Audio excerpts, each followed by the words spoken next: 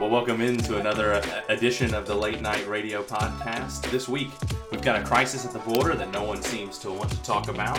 We've got a bill in California proposing the removal of police officers who are affiliated or have espoused hate speech or affiliated with certain hate groups. But you can get down to the point that basically this is religious and conservative persecution, perhaps. And we've got the big one, a tale of two shootings. Last week, a shooting in Atlanta. Yesterday, a shooting in Boulder. What can we make of this? How can we learn from this? And what is the narrative that culture, an unbelieving culture, wants us to believe? The voice you're hearing now is Alan, joined always by Justin. Justin, how are you today? Hey, Alan, doing great, man.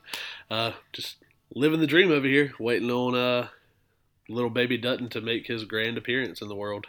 Yes, perhaps I did the intro this week, prepping for a future in which you'll need a week or two off. Yeah, looks like we're getting there pretty quick. I would be shocked if the next episode after this one is an episode that has both of us on it. I would be surprised about that. Oh man, what an interesting reality that will be. What an interesting day that will be. Just be me with my thoughts and my soapbox, which if you haven't figured out already, my blog, the Late Night Blog, go check it out. I think I'm about to rebrand perhaps my blog to just be like a website for me, like alanpatrick.com. But right now you can find it on the Late Night Blog. The Late Night Blog has increasingly just become the place where I get on my soapbox and try to I told that to my wife the other day. I just when something rubs me the wrong way or something more serious, when something more serious steps up, it's just a place where I can go and not vent because I have more moral intentions behind it. I have more trying to help people think about things behind it, but also the what I mean is the topics are so varied that it very much is like what happened this week. Yeah, definitely. Now, have you been blogging lately, Justin? Alan, look, it's something I want to do. I have, if I could pull it up and count, I probably have 4 or 5 different posts written up. Yeah. That I'm just not sure what the response would be, and so I'm a little nervous about posting them. One I actually wrote, and I sent it to my brother just to get his thoughts, and he said, that actually kind of sounds like the intro to a book. Oh. And so I'm kind of holding on to that one and thinking, hey, maybe there's a book in the future that would be a fun thing to write. Although, the thing about writing a book, man, or just writing in general, you sit down. I don't know if you've ever dealt with writer's block, and I don't know if I even have writer's block, but I've got something going on that when I sit down to write, my brain is just like, hey, what's going on with the South Carolina Gamecocks? What's going on in the world of Twitter? Who's posted on Facebook? Yeah. And I cannot.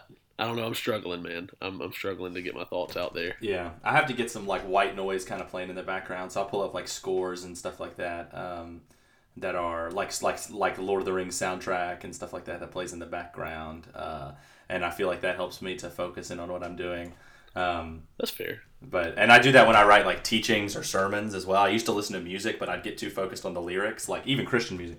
But now I just listen to kind of that white noise. There's no lyrics behind it, but get you jazzed up, man. You start listening to that Lord of the Rings, you get jazzed up, fired up for writing. Yeah, I could see that. No, yeah, I tell you, my latest blog feels to me like the beginnings of perhaps a book on growing up in the faith. That's been a thing I've been passionate about for a long time. Is like just growing up in your faith. I actually read a book 2 years ago called Growing Down, and it was how like as you become an adult, you get out of your childlike faith for Jesus, and you become like over skeptical. You become over skeptical of others and over skeptical of like and too self-centered because you're a human with your own responsibilities. And I think there needs to be a second part to that. Not a second. I don't know the author or anything like that, but there needs to be another book called like Growing Up, where it actually is like no longer acting like or speaking like a child in the faith, but growing up. You know what I mean? Yeah. Still having the childlike faith of pure trust in Jesus, but growing up, acting like a mature Christian. No, I really like that. That's an interesting thing. Hey, what did you say the name of that book was that you read? It's called Growing Down, and then there's a subtitle. It's called Growing Down, but it's called Growing Down. Yeah, I'll send you a picture of it after this. Yeah, definitely. I want to check that out. Oh, if you hear a dog bark in the background, sorry, that's my dog. He does not like being where he is right now. He might be whining, but he needs to go down for a nap anyway. So, uh, Justin, as we dive into this week, man, a couple of interesting headlines this week. Justin, what's going on at the border? Not to interview you, but just to unevenly segue into our news for the week. What's going on at the border, man? Can you help us understand this? Yeah, I don't know if I can help us understand, but we've got a crisis at the border. We have illegal immigrants flooding across in record numbers, and it sounds like they've been motivated by the policy that they know the current administration is going to have, as far as not necessarily turning as many people away. So we've got a real issue there, and I don't know if you've noticed, not a ton of people, especially in the media, really want to cover this the way it probably deserves to be covered. Oh yeah. Do you remember when the former president was starting to build the fence or build the wall? Yeah, and the CNN White House correspondent Jim Acosta, he went to the border wall, saw no one at the border wall, and said, "There's no crisis here at the border." That was pretty funny. Yeah. Obviously, there's no crisis. There's a border wall there. I saw somebody make a meme of it where they stood under a roof during a snowstorm and they were like, "No snow here." Very, very funny. But there is actually something of a crisis at the border. An influx of folks trying to come into America. Obviously, we're having to process these people, but also there's minors that are not necessarily unaccompanied, but accompanied by people who are not their parents. And they're taken away from these probably dangerous individuals. But then, it's the kids in cages things all over again that people tried to claim. People tried to pin on Trump. It's not really cages. It's more of like rooms or whatever, cubicles you want to call it. But there are way more now, it looks like, in kids in cages, if you want to put it that way. They're not being treated well, but no one's talking about it. It's not the point is like Biden's doing something wrong, or his administration, or his DHS, his border patrol people are doing something wrong. The point more that I wanted to bring up with this is that no one's talking about it. No one's talking about it. There's not really much accountability. It gets brought up to Jen Psaki, the White House press secretary, and she just says, she'll circle back, or there's nothing else. You need to go talk to DHS or something like that. No one's talking about this. Right. Yeah. And that's just crazy because, and I don't always like being the guy who says, oh, what about this? Or can you imagine if? I don't necessarily want to do that all the time. But this is something we have a clear indication. Like, we know what the media would be doing if we were still in a Trump administration. We know how they would be talking about this. And so the fact that they're not talking about it under this current administration is just very telling about where their loyalties lie. Which is not something we should even say about the media, right? The media shouldn't have loyalties except for to the truth. And the point is not like to bully the media or anything like that. The point is to say that Christians should be doing the work of truth and righteousness and justice and seeking for truth. This is a thing that Christians have failed on. Christians have sort of jumped on their team of their media sources, and they trust what is said or their party, and that we need to be fighting for truth under Trump, under Biden, under whoever in 2024. We need to be fighting for truth and fairness from the media. But Justin, speaking of truth and fairness, or at least truth and speech, there's this bill, California bill. I didn't write down. I think it's HB 655 or something like that, but it's a House bill. That's proposes to remove cops. Basically, what the headlines would tell you is that it's proposing to remove cops for certain religious or conservative beliefs. And the idea is that this bill would allow, I guess, police precincts or whatever to go in and find out if you've ever posted anything hate speechy or you're affiliated with a hate group. And the worry among those, and this is what one person. The worry among those is that you'll find a cop who's a Christian or you'll find a cop who's a conservative, and you can just oust them. So if it was a cop who posted something pro-Trump, maybe in the past, you could just oust them. If it's a cop who goes to a church that is not pro, gay marriage, not pro LGBT, at least in the spiritual sense, like this is a sin that's headed on the way of damnation. Like you can find these people, you can oust them from their job as police officers. right? This bill seems to be sort of scary. How should a Christian think about it? This is a weird thing. I think we need to stay away from just saying this is a target against Christians, this is a target against conservatives. But we also need to understand this could be used to target against Christians and target against conservatives. Do you see how I'm trying to toe this line? What do you think? Yeah. You think we should go all in one way or the other? Yeah. No, I think it's interesting what you're kind of bringing up there. The thing for me is what is hate speech? Like you said, we don't want to just view this as something targeting conservatives or Christians, but when you look at the kind of trend for what hate speech is and how it's defined in our country and in our culture right now, if there's an organization that does not believe in, and you mentioned LGBTQ, if they don't believe in abortion on demand, they are labeled or potentially labeled as a hate group. It doesn't happen all the time, but that is viewed as hate speech. And you mentioned the Christian view of things.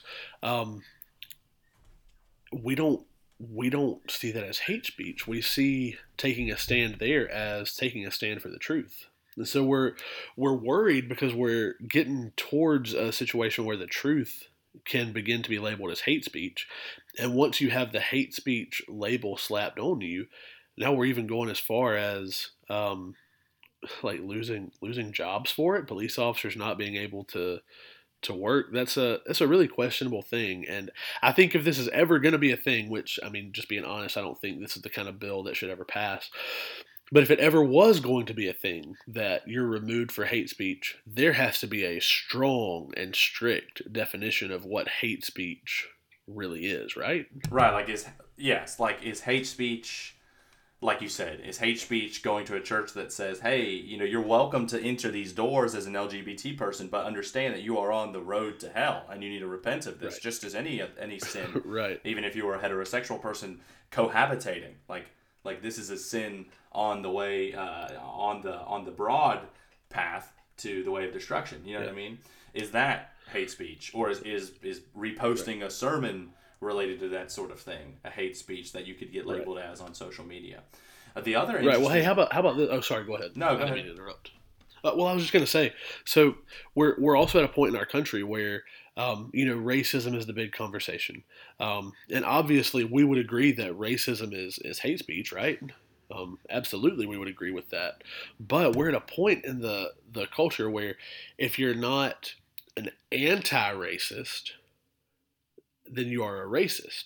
And what we mean by anti-racist is like some of this kind of far left-wing ideology that says, hey, we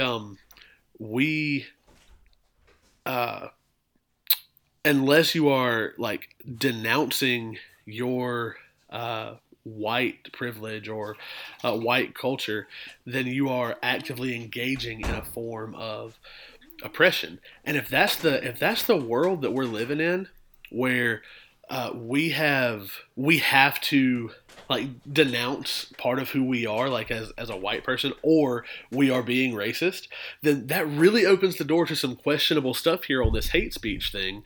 Like if I don't say, yes, I have white privilege, I'm this horrible, awful racist, if I don't acknowledge that, then I am a racist, right? If I don't acknowledge I'm a racist, then I am a racist, and I've engaged in hate speech.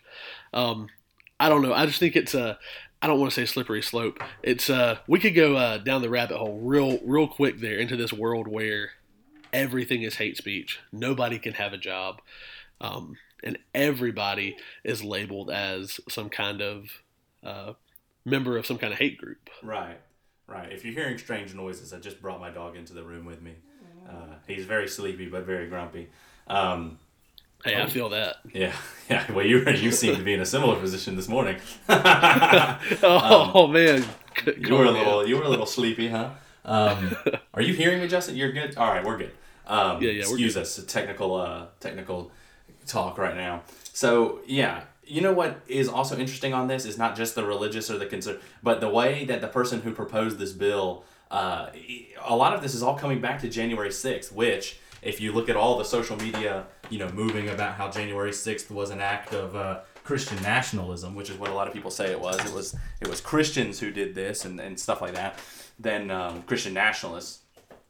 then you can see how the two intersect, how the political intersects with the religious. But the person who said this is a quote. The person proposing this bill, it says 655, which I guess is the bill number, is necessary to prevent the apparent cooperation, participation, and support of some law enforcement in the January 6th Capitol breach. So they're putting it under the guise of people who maybe had reposted stuff that would have supported it. So basically, I guess if you perhaps reposted something from a president, if you were a President Trump supporter, then you participated in January 6th, and now you need to be removed from being a cop. Does that make sense? Like, that's the kind of language I think that's being used here. So then I think it can extend to, oh, you're a Christian, you participated in January 6th, so now you need to be removed from your police officer, or your rhetoric participated in the January 6th thing. So it seems like, I think we talked about a story with Gab, right, where the Gab was hacked, and it was in the name of finding people from the January 6th Capitol breach. Do you remember that? That was 3 or 4 weeks ago. Yeah. January 6th is becoming this coup that was happened, that now that is infiltrated, that everybody in society who voted for Trump is a part of it, and we need to exit. January 6th is becoming, I'm trying to think of the word, but it's kind of becoming this straw man, just not as a bad argument, but kind of this guy standing out in the cornfield, that's who we need to get. Does that make sense? I know I'm kind of perhaps not. That makes a lot of sense what you're saying there. And you heard it, I think that's kind of like the culmination of what was already happening, right? So but even before that, if you were a Trump supporter, then you were somebody who was full of hatred, right? You were somebody who hated the LGBTQ community, who hated even minorities if you listen to certain people. So there's this whole idea that if you had a certain political view, then you agreed with even the worst, most caricatured ideology that person might potentially have, right? And then the January 6th thing happened, and it's just like there's a divider. You're either on the side of the people who participated in that, or you're completely against them. Right, so right. Either you agree with them and think that they were right, and that everything they were standing for that day was right, or you think they were completely wrong, and that they had no reason to even believe what they said they believed. So for me, I don't know, man. We asked the question of how should Christians view January 6th, and how should Christians view hate speech. So obviously we look at January 6th and what happened that day, and as Christians we're not on board with that, right? But being not on board with that, does that mean we can no longer support conservative ideologies? No, but if you listen to this, maybe so. Maybe that's the future we're going to, where if you're even halfway on the conservative side of things, you're a member of a hate group.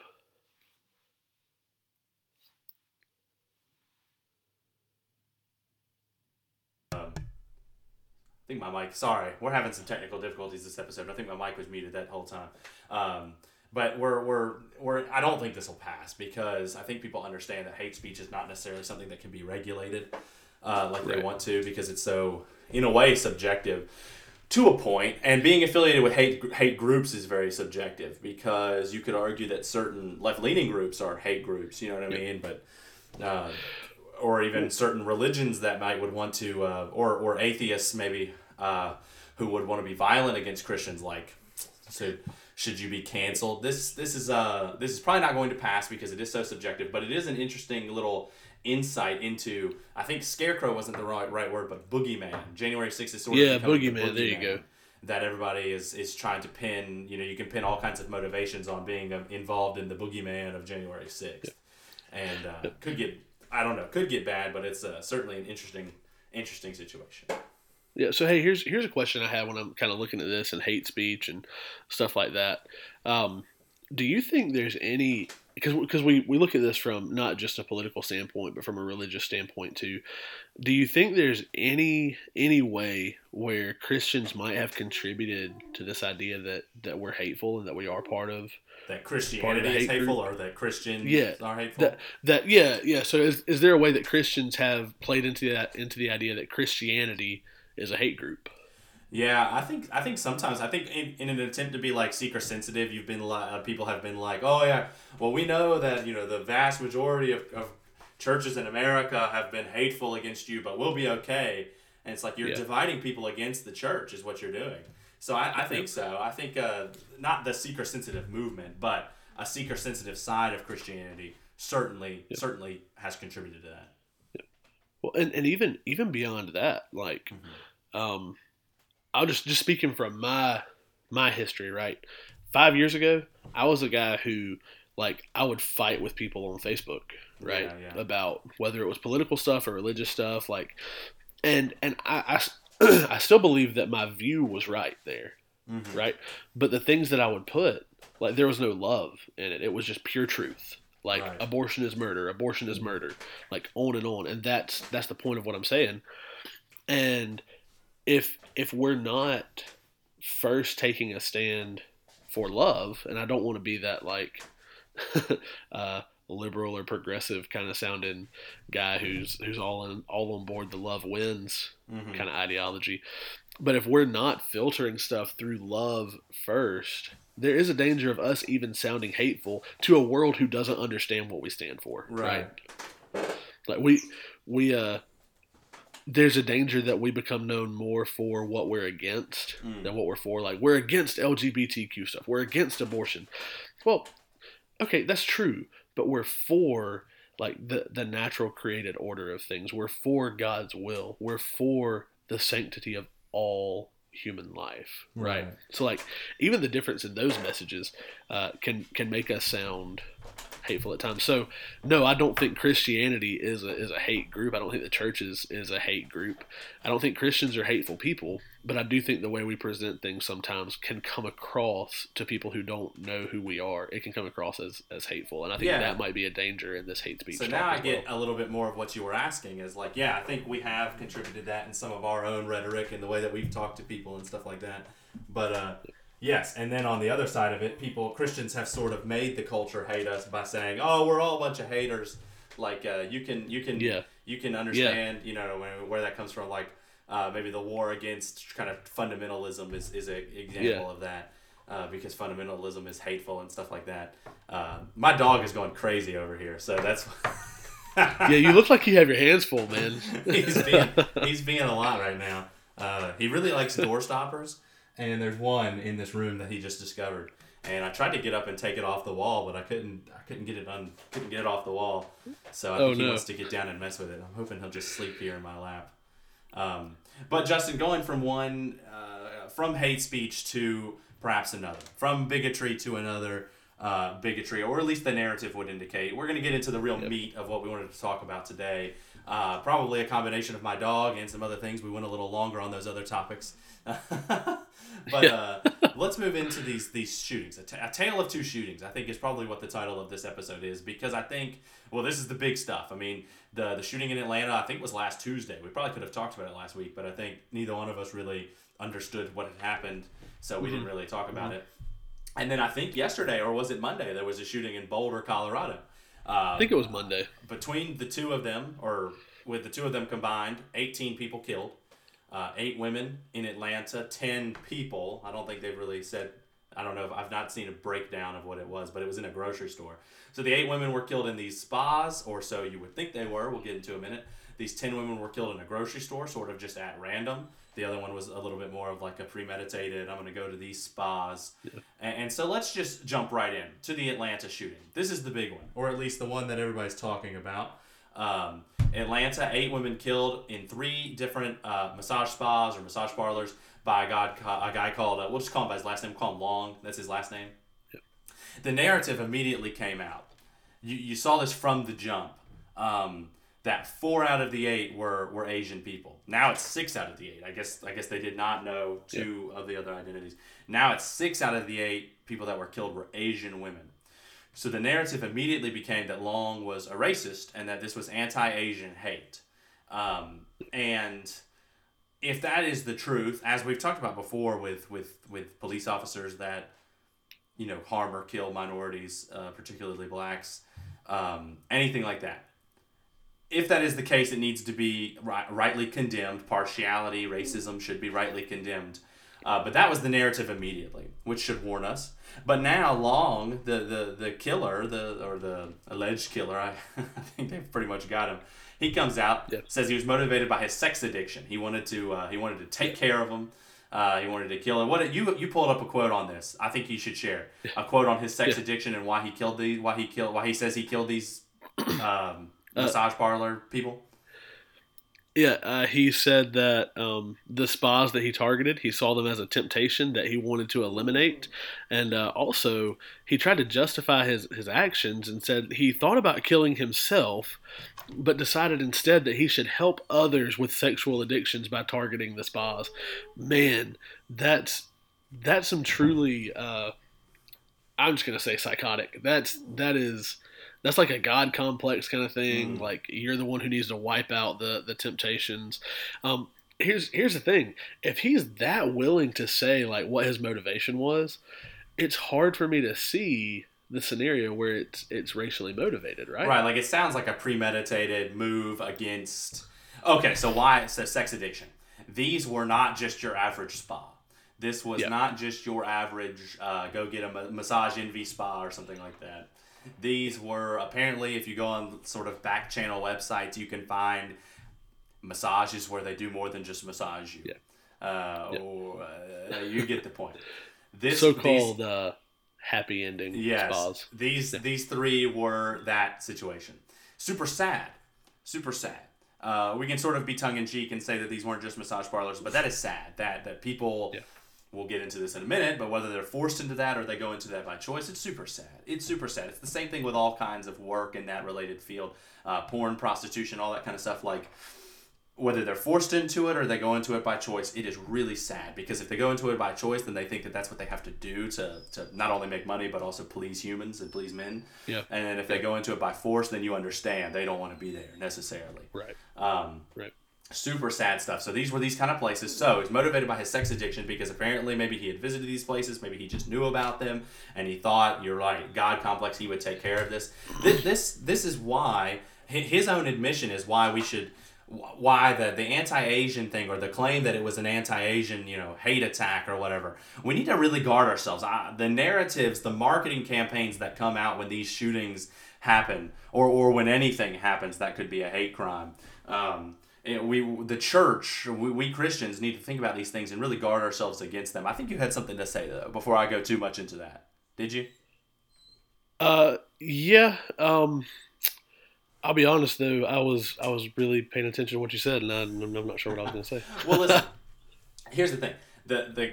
One of the victims says this is BS. One of the victim's sons, rather, one of the murdered women's sons, has called BS on his claim that this was motivated by his sex addiction. Which, whatever, sex addiction. I think we can just say that unfortunately, most men, it's not a sex addiction, but they're in their sin. The lust and the lustful woman and adultery and all that kind of stuff is one that we are plagued with. It's a sin that sort of comes natural to us. I think you see that in Scripture. You certainly see that in this. So I'm not going to say that he has a sex addiction. I am going to say he had a sin problem. He was a member of a Southern Baptist church. That doesn't mean he is saved, and that doesn't necessarily mean he's saved. But then, even if he was saved, that doesn't mean he's necessarily kicked his addiction or his sin problem, if that makes sense. He needs to be warring against it and repenting of it, not trying to kill people so that he doesn't fall into it. But I digress. Yeah, just as clarification, a minute ago, I remember what I was going to say. You said he might have visited these spas. Yes, these are spas that he had actually visited in the past. And that makes sense. Yeah. So this seems to be a premeditated thing because of his sex addiction or his sex problem or whatever you want to call it. We Christians need to be devoted to not alleging motivation before we know what the truth is. So God says God says everyone deserves a day in court. He says every claim should be taken on the account of 2 or 3 witnesses.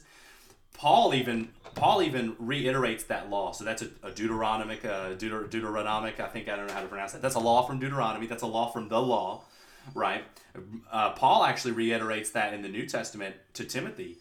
And he interprets it, not reinterprets it, but he then interprets that to mean if someone brings a charge against a pastor of a church, an elder of a church, don't take it without 2 or 3 witnesses. So like if somebody comes to you as a pastor in your church and says, Justin did this, he's embezzling money, he mistreated somebody, they should not even hear that claim unless there's on the evidence of 2 or 3 witnesses. Now that's part of the investigation process, but that's my point.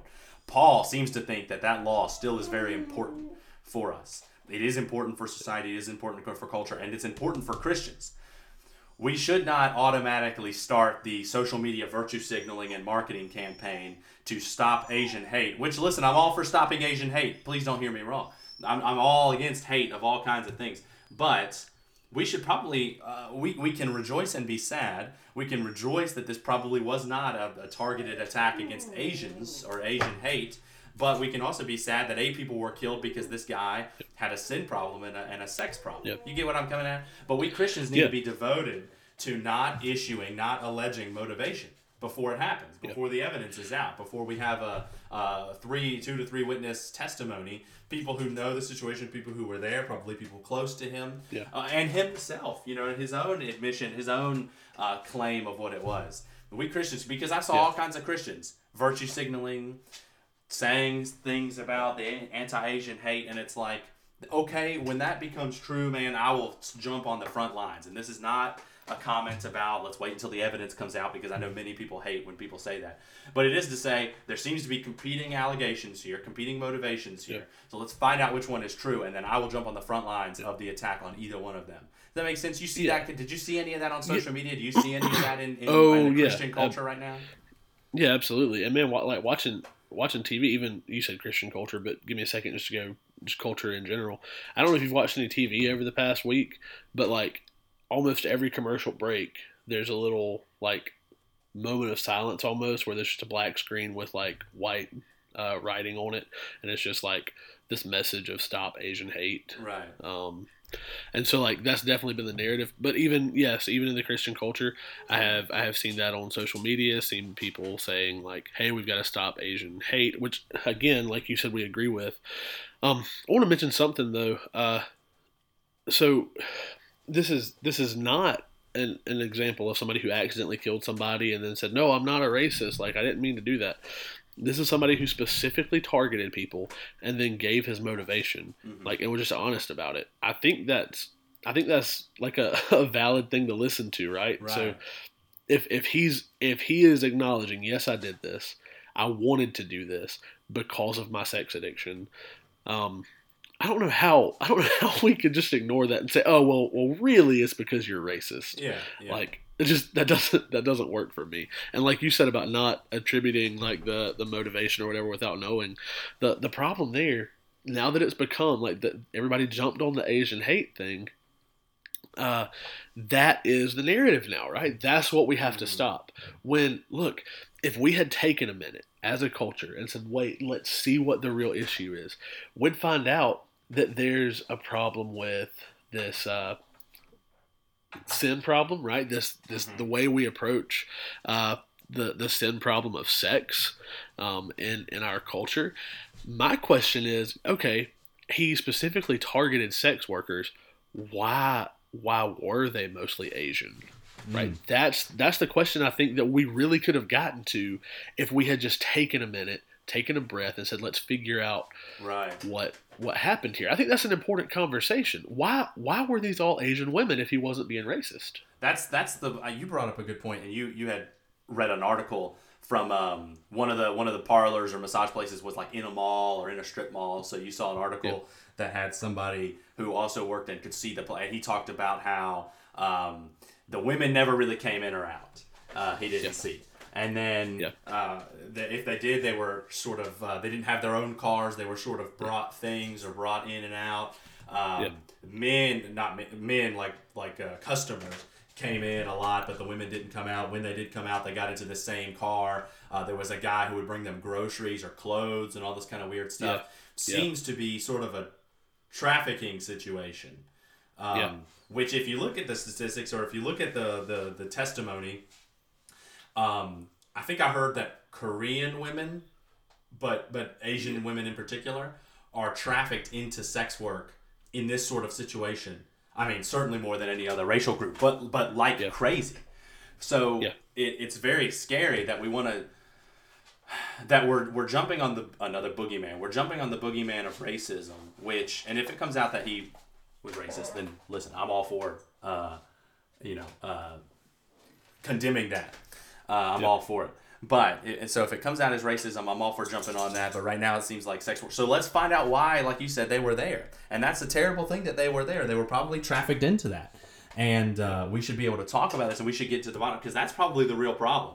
His own sex problem, his own problem with sin, especially since he was a member of a church. So any pastors listening, you should know your church people. You should know who's in your church and what they're struggling with. You should be trying, not just preaching to their hearts, but relating with their hearts. But also, so we should know these people, and church members should know each other, because hopefully this shouldn't happen from a church member doing this and having this whole secret life. You hate to hear that. We talked about Ravi Zacharias a few weeks ago. Not a similar situation. He didn't kill anybody, but he had his own wars with sex. But you should know your people, first off. So his own sin problem, but then the sin problem and the problem of trafficking. I mean, trafficking's illegal, but it still happens, but we're not talking about it. Yeah. And that's, like I said, I've said it already, but I really feel like that's the big issue that should have come out of this whole thing. And I think I think we are really mishandling this, and we're honestly mistreating the victims by attributing it to racism when that's probably not. Well, and another reason we're mistreating them is because of what the culture is doing by calling them. Now they've admitted that this spa was not just a spa, so now they're calling them sex workers, right? And not in a pejorative, but in a celebratory. And these were sex workers. They worked a noble career, as anyone should be able to do whatever it is that they do. And now he's targeting sex workers. So now the bigotry is becoming that he doesn't like sex workers, which probably is the case because he has a sex addiction. But we're being so boiled down as a culture to just being a couple of everybody's I've heard it said everybody's a meat puppet. That's what people want us to view each other as. Nothing more than just a puppet of meat. So you shouldn't care what you do with your body, or you should explore what you can do with your body and how you can do that with your body. You shouldn't hate other people's bodies. Like, that's the worst sin. Nothing to do with the soul, but other things to do with hatred and bigotry, especially if you're a white person. But we're being boiled down. This should be not a good thing in culture. This isn't a good thing in culture. This is a sign of a deteriorating culture, is sex work and all this kind of stuff being celebrated. But the culture is celebrating the sex work to where they've moved on maybe from the racism, and now they're saying that he was bigotry. He had bigotry against sex workers in his heart. And you see like the song that won Song of the Year or Pop Song of the Year, which was WAP by Cardi B, and she performed it at the Grammys, and that's basically audio. That's basically audio porn. That song. Like what our culture is becoming. Basically visual porn when she performed it at the the music video or the performance at the Grammys. Basically is like we're becoming such a gross culture because we're becoming such a dumbed down culture of bodies to be celebrated, meat puppets to be celebrated. Does that make sense? Am I wording this correctly? Yeah, it does make sense. And that so I'm with you. I do think you're right. It's a comment on the culture and what's happening. So, question though. So we see this shooting happen, right? Everybody rushes to this narrative where like demonizing. Well, I don't want to say that because that sounds like I would actually support the guy. We're taking everything about this guy, right? His religion, his race, and that kind of stuff, and we're saying that's what made him do this. We've seen the exact opposite narrative out of Boulder, right? It's nothing about the shooter, nothing about his race, nothing about his religion. It's about something else. It's about guns. Well, it's about nothing. Yeah, exactly. Yeah. It's about nothing. Yeah. So what happened in Boulder? Justin, that was a 10 out of 10 segue. What happened in Boulder? Appreciate it. A guy called, we'll just call him by his last name, which was, I guess you would pronounce it Alyssa, or Elisa. We're going with Alyssa. I like that. Alyssa. Probably Elisa, though, with his heritage, right? Yeah, probably. So he's a Syrian refugee, but he's been here for several years, enough to have gone to high school. And I think he's in his 30s now. But he went to his high school in Boulder or in Colorado or something like that. Walks into a grocery store, kills 10 people, seemingly at random. Except for this is the crazy thing. No one is talking about this shooting. No one. There was no stop grocery store hate hashtags. Yeah. There were no stop, like to your point, no one virtue signaled and said stop Syrian hate groups or anything like that. Not saying that there are. I'm saying no one talked about that. No one said that. No one started. There's no marketing campaign for this shooting. There's nothing popping up on social media about this shooting. In fact, people started talking about this shooting and saying, because if you look at the pictures of the guy, he is Syrian. He's not Caucasian. He's not American. But he looks very white-skinned. He looks looks a little like you, Justin, with his beard and all. Hey now, hey. Now, I'm not saying it was you. Like Ted Cruz's dad was. The Ted Cruz dad thing. Not saying it was you. He looks a little like maybe your average bearded white dude. He's got some paler skin. So at first, actually, people started to say, "Oh, look, another white guy kills people and isn't harmed by the police because he took off all his clothes and he walked out and got arrested. Gave himself up." But then people started saying, "Well, look at his name. He's not American. He's not white." And then it was just, it's because of his paler skin that he was not hurt by the. No, it's because he gave himself up peacefully. But but the marketing campaign at first was, look at this white guy. Then it turns out he wasn't white. So now there's no marketing campaign, no social media campaign, virtue signaling about this guy. People close to him, I think his brother came out and said that he was paranoid because like perhaps all of his life and all of his high school life he was bullied because of his Syrianness. Perhaps there was a couple of times you brought up the part that he said that he seems to be a little out there because he thought maybe his high school was tapping into his phone. Not only was this guy bullied, perhaps because of his race, but also he seems to be a little paranoid. I mean, that's the word that the brother used. But there's no marketing campaign about this shooting. Like I said, there's no stop hate groups, there's no stop hate, there's no stop grocery store hate or anything like that. There's nothing about this, except for a few people saying this is why we need gun control. But really, it's not even. Because now the biggest problem is not having a gun. The biggest problem is being white. So no one wants to talk about this shooting, it seems, because he was not white. People wanted to talk about the other shooting because it was white. You might could attribute racism to it, and don't want to attribute sex to it because nothing wrong with sex. Don't let him think that he gets to hate his sex addiction. In fact, we should celebrate sex workers. And here, no one's talking about it. So I'm going at length, but no one wants to talk about it. So this is crazy to me. This is crazy. No one's talking about this. Yeah. Well, it's because, as you have wisely, astutely pointed out, our culture has one ultimate sin. That ultimate sin is bigotry, right? And where we can attribute bigotry, man, we've got to just hit it hard over and over and over. We've got to pound people over the head with bigotry. You're a bigot. He's a bigot. That's why it happened. We've got to stop hatred. We can't have any kind of bigotry. So whenever we see something like this in the Boulder shooting where we cannot attribute bigotry to it in terms of majority oppressing a minority, it's ignored because it doesn't fit the narrative. There is one main narrative that's trying to be presented right now, and it's the narrative of bigotry. That's why they switched the Atlanta from being bigotry about race. They're slowly trying to switch it to bigotry about sex workers, because sex workers are certainly the minority. In fact, it's illegal, right? Except for there's a town north of Las Vegas. I don't know if you know this. There is a city like an hour north of Las Vegas where prostitution is legal. So you can go there and there are brothels and all this kind of stuff. So except for in that one city, here's my point. Except for in that one city, all this stuff is still illegal. So it's still certainly the minority class. Yes. That's why they've switched the Atlanta shooting to being about sex workers, because it's still a majority, not only a white person, but a non-sex worker oppressing a minority, which is sex workers. So, good point. And not just a non-sex worker, but someone who would look down on sex workers, who would condemn sex workers. And so we're trying to see also the culture say, like you said, celebrate the sex worker. But in Boulder, where it's a minority who attacks, I don't know the makeup of the... Yeah, just people. Yeah. They don't necessarily want to talk about it. They're not even going after the fact that he was bullied, because it's hard to defend a shooter. I mean, it really is. Yeah. It's hard to defend somebody who does a violent thing. It's hard to... I haven't seen anybody be like, well, he was bullied because of his race, because you're not going to win that fight. But they're just not going to talk about it, perhaps sweep it under the rug, because it wasn't a majority oppressing a minority. That's a great point. Yep, definitely. So, as as we like to do, we want to look at it from like a Christian Yeah. worldview. Like, how does the Christian respond to this?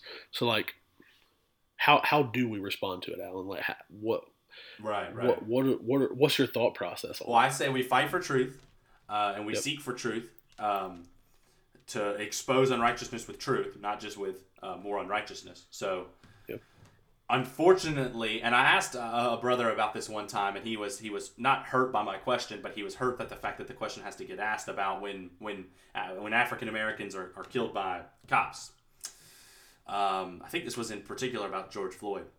I asked him, I said, what do you say to people who say we need to wait for all the evidence to come out? And he said, it's such a problem that we already know what the evidence is, basically. And I disagree with that. So what am I trying to say? We do, I believe, need to wait for the evidence to come out when this kind of stuff happens. When a guy attacks massage parlors where majority of Asian people work there, or Asian ladies are working there. 75% of the people he killed, 6 out of 8, were Asian. We need to fight for truth, and unfortunately, sometimes fighting for truth means we are patient because we need to wait and see that account of 2 to 3 witnesses. Because as the witnesses and as the electronic witness and his own witness to himself come out, seems it wasn't about Asian hate, it was about sex worker hate. This is what Christians need to do. Sometimes we got to practice a little patience. Sometimes we got to guard our hearts and guard our gardens, the garden of our heart, by practicing a little patience and not reacting too soon. Waiting for the evidence to come out, waiting so that we can rightly condemn this person for what they've done, so we understand what they have done and why they've done it. Does that make sense? We need to expose sin and crime with actual evidence of what it is. Right. And here's the thing too. Like, we want to be able to speak accurately against what has occurred. I heard somebody point out, of course, it was a hate crime.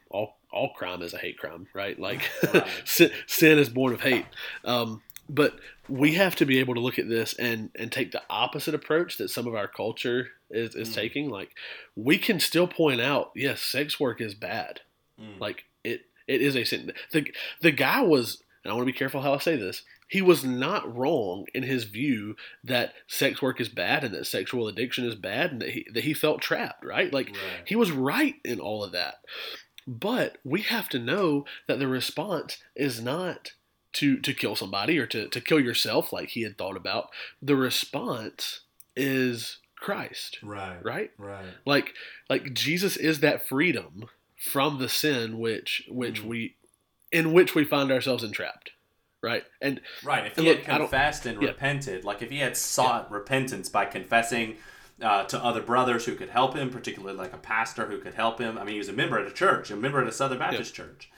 You know, he could have received help from other brothers fighting for him, fighting on his side, fighting alongside of him with Christ, or fighting for him for his relationship with Christ to prevail through this.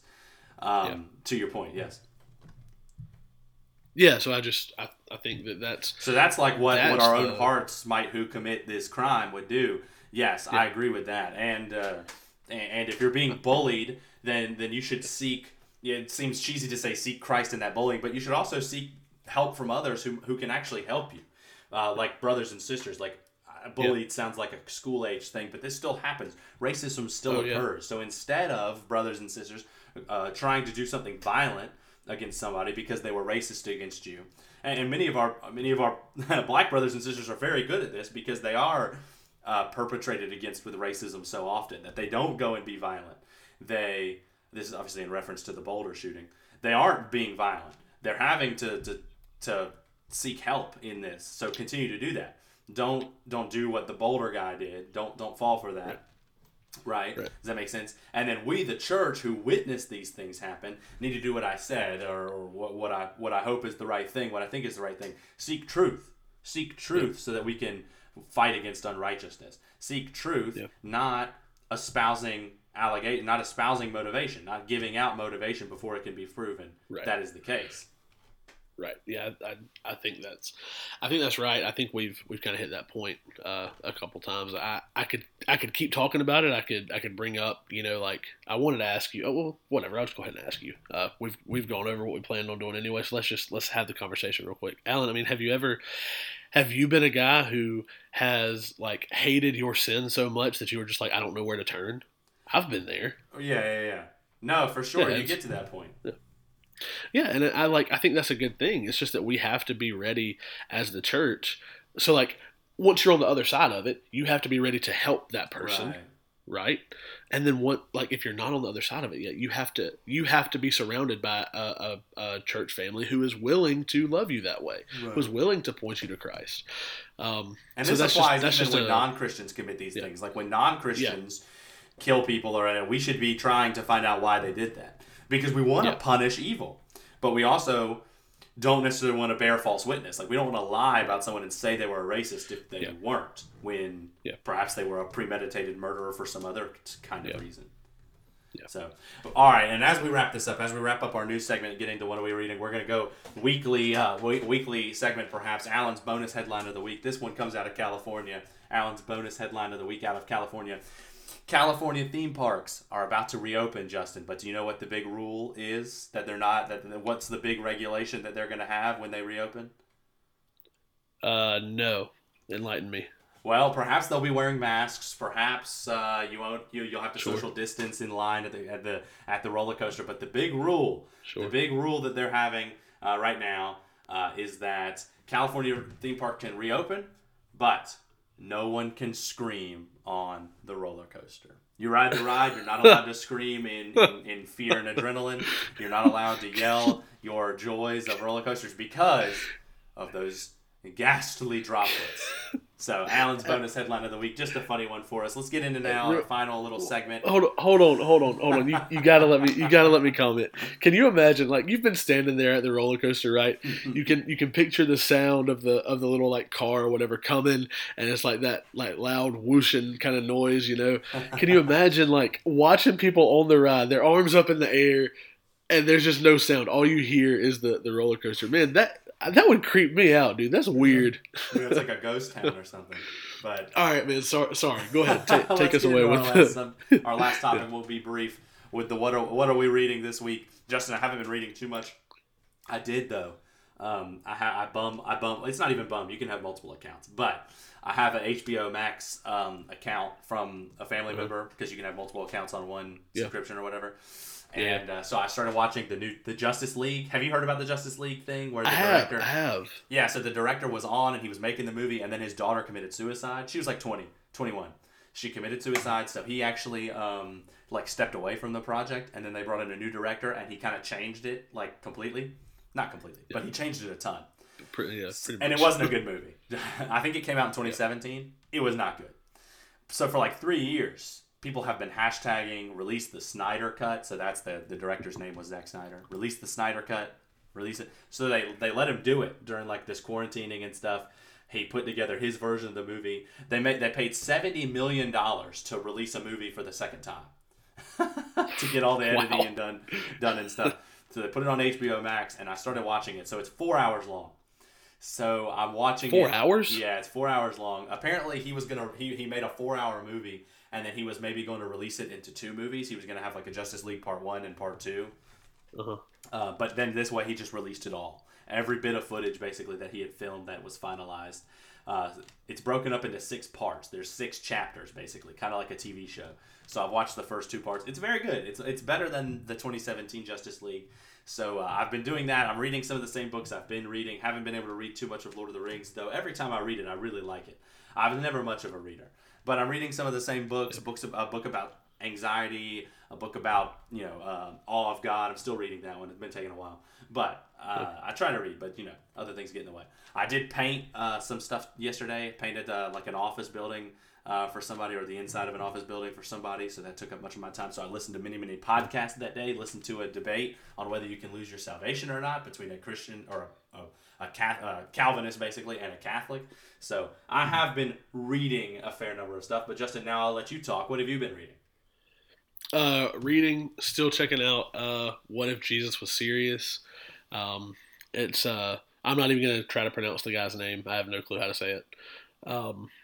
It's the part that I'm on right now is just kind of a breakdown of the Sermon on the Mount, and the conversation of Jesus wasn't necessarily prescribing how to be blessed. He was saying, hey, these are the people who are blessed, and like the idea would be there are people who already are these things. They have the most to gain from my announcing the coming of the kingdom of God.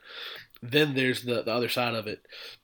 Once you have accepted that gospel message, you just naturally become those things. It's not a message of trying to be that. It's just that's who you are. It's what you become. And man, I just thought that was a really cool kind of thing there. I'm like you though. I don't necessarily sit down and read like a ton all at one time. Like last night, I went to read Return of the King. And I read like 2 pages and got distracted. Most of the content I consume is probably podcasts. I listen to a ton of podcasts. I'm listening to one podcast series right now that's on like the priestly king, like in the kind of narrative of priest and king in the Old Testament. That's a really cool podcast series I've been listening to. Nice. I've really been learning that. So it comes out a week at a time. I'm listening to it week by week, but when they finish that series, I plan to go back and listen to it all at one time. It's that's been really cool. Yeah. Right. That's about it though. So it sounds like you're reading some good stuff, but life gets in the way. You're about to have a baby. Did you read a book called Dude, You're Gonna Be a Dad? Do I remember you telling me about that? Yeah. I saw it on my Facebook Marketplace somehow. Really? Maybe Facebook is listening in. But yeah. So you read that book. What was it about? Or was it good? Yeah, it's good. It's definitely like kind of a comical approach to like the things you need to be aware of. Definitely written for dudes. I saw that there's a sequel called like Dude, You're Now a Dad or something like that. Are you gonna get that? Oh really? Yeah, it's about the first year of the baby's life. Yeah, I'm gonna have to check that one out. We were talking about that. Yeah, we were talking about that the other day. Like, hopefully this thing just comes naturally because I've literally never changed a diaper. No clue what my life is about to be like. I've never done either of those things either. So I was the youngest. So I never even saw that happen. Yeah. Yeah. No. I did watch my friend change a diaper like maybe a month ago. 2 months ago, I was just there. It wasn't like I was like, hey, let me watch you change. You need to do like the Jim from The Office and start putting diapers on like footballs and cats and everything like that. Just practicing. Yeah. Speaking of The Office, I told Hannah that I needed to get somebody to practice the whole birthing thing, like with a watermelon covered in butter. Yeah. Oh, why is it slimy? He's like, why is it slippery? Butter. Babies are slippery. Newborns are slippery. Good touch. Yep, good touch. Oh, what a show, man. What a show. Sad it's not on Netflix anymore. I guess Peacock is free. We could watch it, but well, no, look, only the first 2 seasons are free on Peacock. Then you have to pay if you want more than those that. Those are the worst 2 seasons. Right. Well, season 9. Season 9, 8 and 9 aren't that good either. But Justin, perhaps next week I'll be by myself. Yeah, it's quite possible, man. But hey, I'll be pulling for you. I'll be praying for you, and who knows? Maybe I have one more week before we go into full on paternity. Well, who's to say? If your wife goes into labor on Tuesday, you're not like, well, why? I got to go record this podcast. Like, yeah, see, like you've got the baby. I've got priorities, man. Yeah. You were afraid that she was going to go into labor during this very podcast, and that did not happen. But would you have stayed on? Would you have said, babe, we got like 20 more minutes. Just go to the hospital. I'll be there soon enough. Yeah, I'll be on the way. Yeah, nice for sure. Nice. We'll see if she's listening to this, right? Whether I get in trouble or not. For sure. Well, Justin, if you're gone next week, I'll try to do my best to be level-headed because sometimes you keep me nice and cool, nice and even keeled. But you know what? Maybe I'll just go off the rails and our tens of listeners will stop listening. And if that happens, dude, maybe it'll blow up, man. But until next week, love God, love people, fight for truth and righteousness, and as always, love Justin.